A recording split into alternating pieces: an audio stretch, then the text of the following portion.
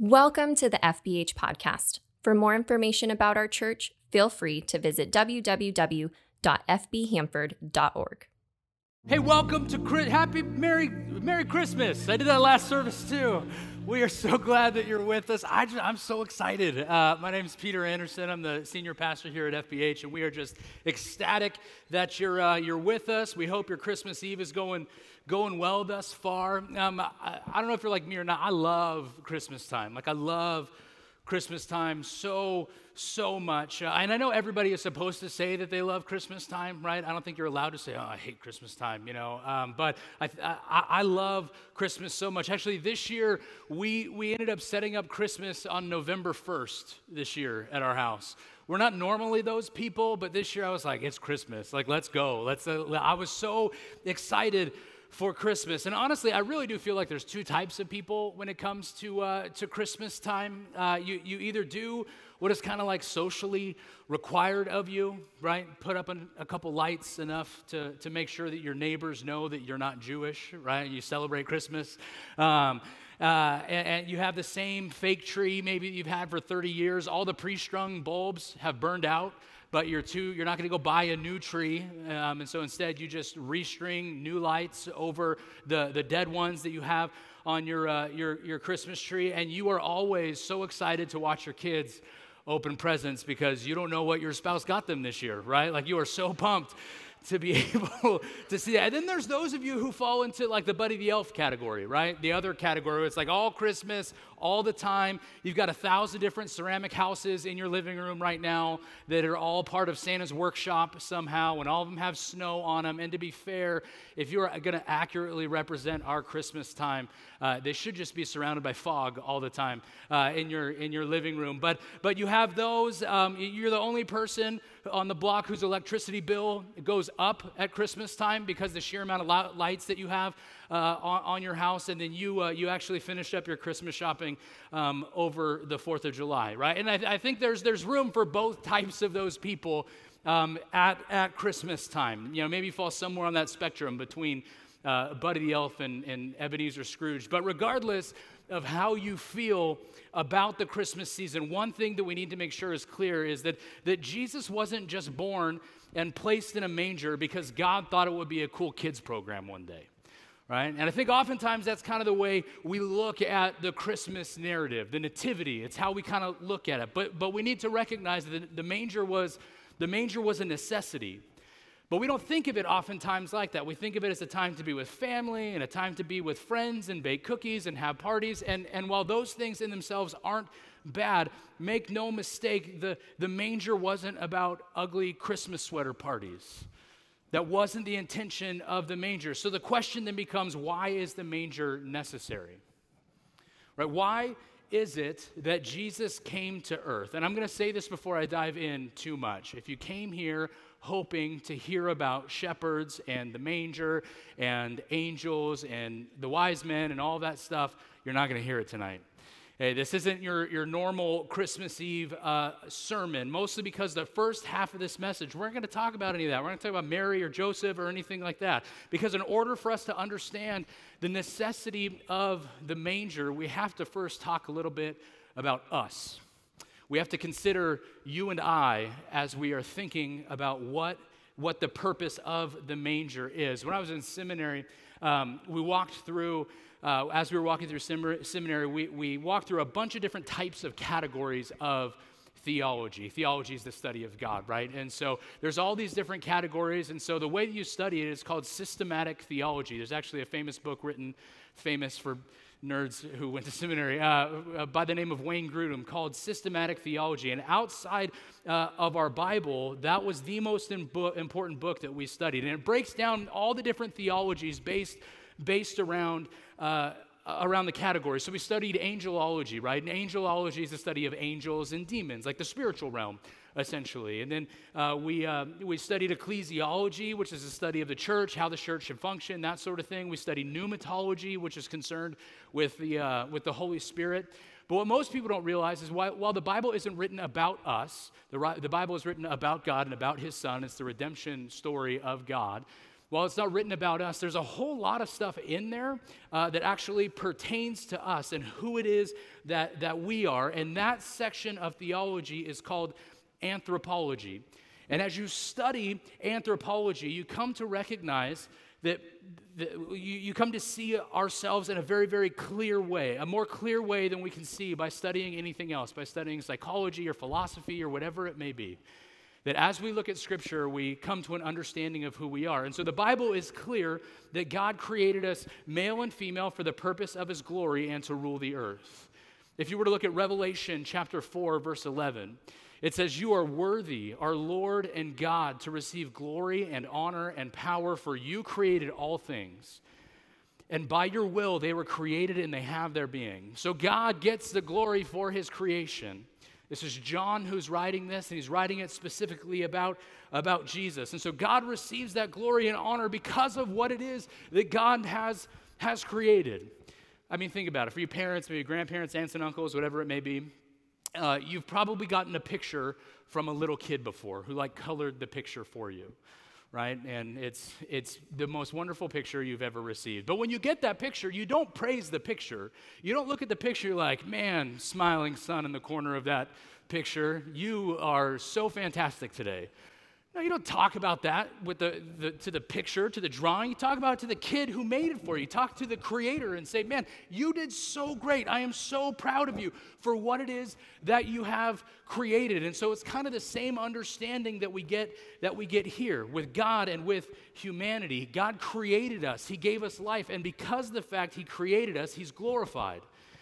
And that's where the story, if that is where the story were to end, then there's no necessity for the manger. That God created us, it is very good, as it says in the book of Genesis, and we're good, we can walk away. But then, like I said, no necessity of the manger. We can just kind of get on with our lives and go get to our matching pajamas. The problem isn't in the book of Revelation. The problem is actually found in the book of Genesis. And so specifically, if you were to look at Genesis 1:27, you would see that God created Adam and Eve in His own image, is what it says. And that's really, really important for us to be able to understand who we are. So if you think about that idea, humanity was a perfect reflection of God's image. We were holy. We were set apart. We were the pinnacle of God's creation. That's why He said everything is good. And when He created Adam and Eve, He said, this is very good, right? We go next level with the entire thing. But beyond that, bearing God's image means that we as humans have the ability to know God. We have the ability to love God. We have the ability to love others. And beyond that, we possess a moral responsibility to other people. Even more, we had unhindered fellowship in the garden with God or in the midst of creation. In Genesis 2, we see this incredible scene actually of God and Adam and Eve once she's created, talking and having conversations with one another, just like you did as you were walking in earlier. It's absolutely incredible to see that unhindered fellowship created in God's image, pinnacle of creation. Still sounds pretty good, right? Like if anyone says that I am the pinnacle of anything good, I'm going to be pretty pumped about it. And that's the reality of where we find ourselves in Genesis chapter 2. God told Adam and Eve at that point, be fruitful, go make some babies. So they're fruitful, they make some babies, but then Genesis 3 rolls around. Adam and Eve willfully sinned against God and brought death and sin to all people. And I'm sure you know the story, even if you don't come to church often. I'm sure you know the story because it's popular in pop culture and all of that stuff. God says you can eat anything you want, anything that you want. Look around the garden, anything. Except just this one little thing right here. You can't do that. But anything else you can go and do. Don't eat from that tree of the knowledge of good and evil. And Adam and Eve, as you know, decide to ignore God. The enemy talks them into taking a bite. And from that point forward, all of us who were created in God's image, all of us who were set apart and holy, who had unhindered fellowship with God, now are a distorted representation of the image of God. At that point, we are no longer holy but sinful and have a broken fellowship with God. Parents, grandparents, you probably You probably can recognize this a little bit as you're talking to your kids, right? It's Saturday, it's a nice day outside, and you're like, you can go do anything you want. Go outside and play, go jump on the trampoline, go hop a fence, go get in trouble, break your leg. I don't care. Go outside, just get off of technology. Okay? You're not allowed, you can't watch TV, you're not allowed on your device, you can't play on Xbox or anything like that. Just go outside and do something. And they look at you and they say, okay, sounds good. And then they go outside, or maybe they pretend to go outside, right? And they turn around, come back here, and you walk back, and you just see their face with this lit up like blue from the cell phone light that's coming off of their hands, right? And you're literally like, you can do anything, just don't do that. And what do? We go and we do that one thing. Trust is broken, right? The one rule that was given was broken. Trust was lost. Not great, right? But what does that mean then? What does that mean for us? The idea of sin entering into the world. And hear me, don't tune me out. We're gonna get to the manger, I promise. But unless we set the stage for it, then there is no way we can appreciate why the manger is necessary. So what does it mean? That means that even though God, in his love for us, created us, sin has now entered into the world, and we are all guilty. Not just guilty of our own sinful inclination, right? The sins that you wrestle with on a daily basis. But beyond that, we are also deemed guilty because of Adam's sin as well. Psalm 51:5 tells us that surely I was sinful at birth, sinful from the time my mother conceived me. That's a hard verse to kind of wrestle with. I don't like that verse personally because I don't like being guilty by association. I don't know about you, it's the worst type of guilty. You didn't even get to do anything and you're still guilty. And so we're guilty by association. We're guilty because of Adam's sin, the original sin that happened back in the garden. It's called imputed sin is what it's called. And then Romans 3:23 then says also, for all have sinned and fall short of the glory of God. And so if you're hung up on the idea of, I don't like being guilty by association, that's fine. Romans 3:23 tells us that, you know what, even if you weren't guilty by association, which we are, you're still guilty based on your own sin as well. So if you're hung up on that idea, just get past it, because the reality is that all of us have sinned and all of us have fallen short of God's glory. So we're sinful. What does that mean? Great question. Okay, sin means anything that is contrary to the character or the will of God, in either action or in thought. Depravity has permeated every part of humanity, including our mind and our will and our emotions, and the worst part of all of it, the result of sin, both by nature and by choice, renders every single person unable to be accepted by God and leads to a physical death, and to those not in Christ, a spiritual death as well. In short, we cannot good our way to heaven. It is impossible to do. And can I just say, I hate that too. I think it would be so much easier if I could control it. If I could just be good enough, if I could do enough good things, if I could just write a check large enough in order for me to cash at the pearly gates when I get there, I'm like, St. Peter, here's my tithe. And just get in that way, right? I would make my list. I would check it twice. I would make sure I'm not naughty but nice. Sorry, I did it last service and I hated it last service too. Instead, I read that there is nothing, though, that I can do to earn my way into heaven. The Bible tells us that actually in Ephesians chapter 2. So unless God does something to get me to heaven, I am staring down the barrel of eternal separation from God. A real physical location called hell that's devoid of everything good and righteous and holy. It's not a party. The Bible describes it actually as weeping and gnashing of teeth. And everything in the Old Testament is God showing humanity that there is no way that the people of God can good their way into heaven. They are incapable of following the law. They are incapable of listening to the prophets. They don't listen to the judges, right? They don't listen to the kings. And the Old Testament closes with the promise that God is going to intercede on behalf of his broken and fallen creation. And then for 400 years, When the book of Malachi ends in the Old Testament, for 400 years, there is silence as the people of God wait for a way back to an undistorted, unhindered fellowshipping with Him as His pinnacle of creation. A dark, difficult, deafening silence as they wait.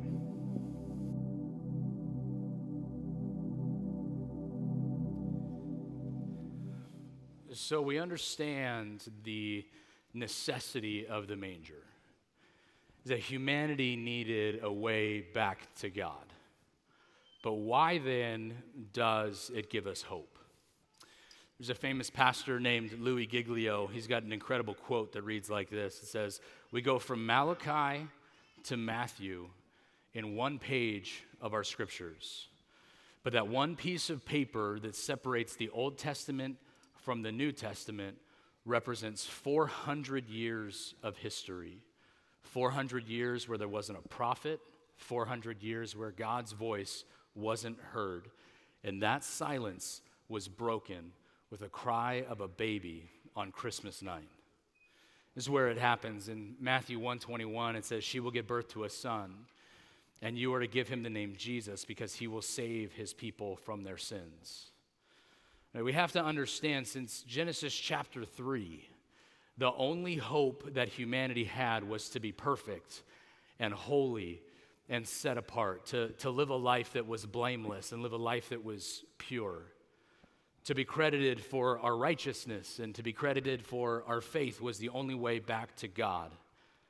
There was nothing but waiting and anticipation and following the 10 Commandments. That was it. But God had promised a way back, that He was going to come and rescue His people. Actually, Isaiah 9:6 talks about it hundreds and hundreds of years before Jesus even shows up on the scene. It says, "For to us a child is born, to us a son is given, and the government will be on His shoulders, and He will be called Wonderful Counselor, Mighty God, Everlasting Father, Prince of Peace." Just waiting and yearning, and the hope of the world is then delivered in Luke 2:6-7. While they were there, the time came for the baby to be born, and she gave birth to her firstborn, a son. And she wrapped him in cloths and placed him in a manger because there was no guest room available for them.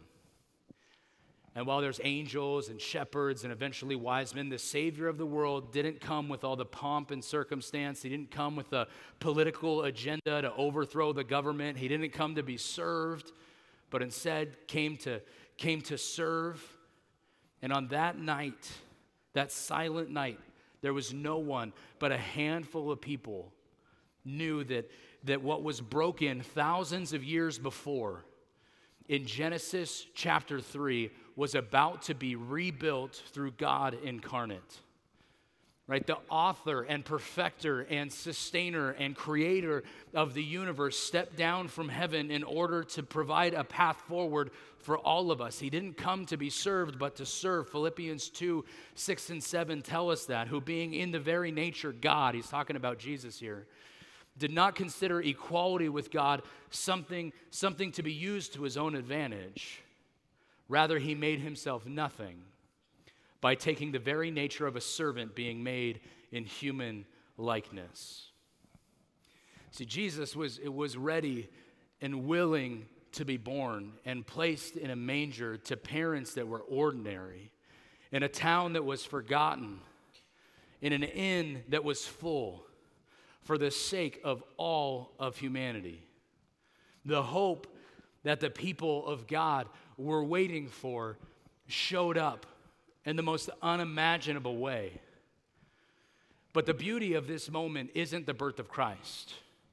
And while that is important, this wasn't just something that we celebrate because it's adorable and we should adore Him. This was the answer to prayer. This was the answer to fasting. This was the answer to the waiting.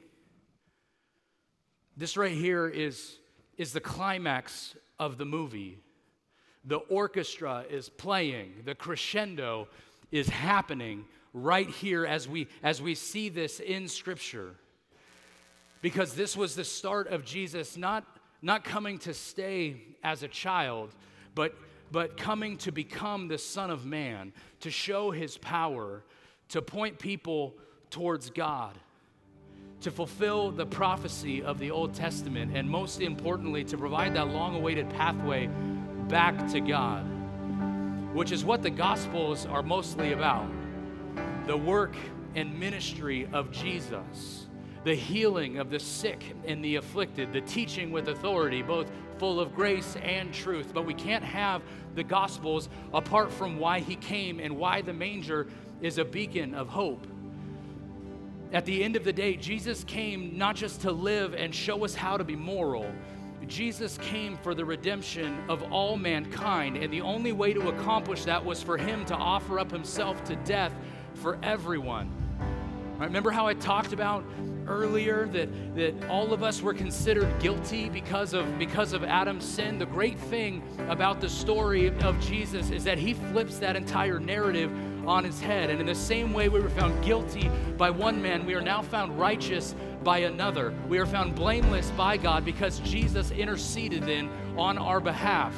Romans 5:8 says, "But God demonstrates his own love toward us, that while we were still sinners, Christ died for us." Jesus Christ died for us. Jesus paid the price for our sins. Jesus' resurrection proves that God accepted Jesus' death as the payment for our sins.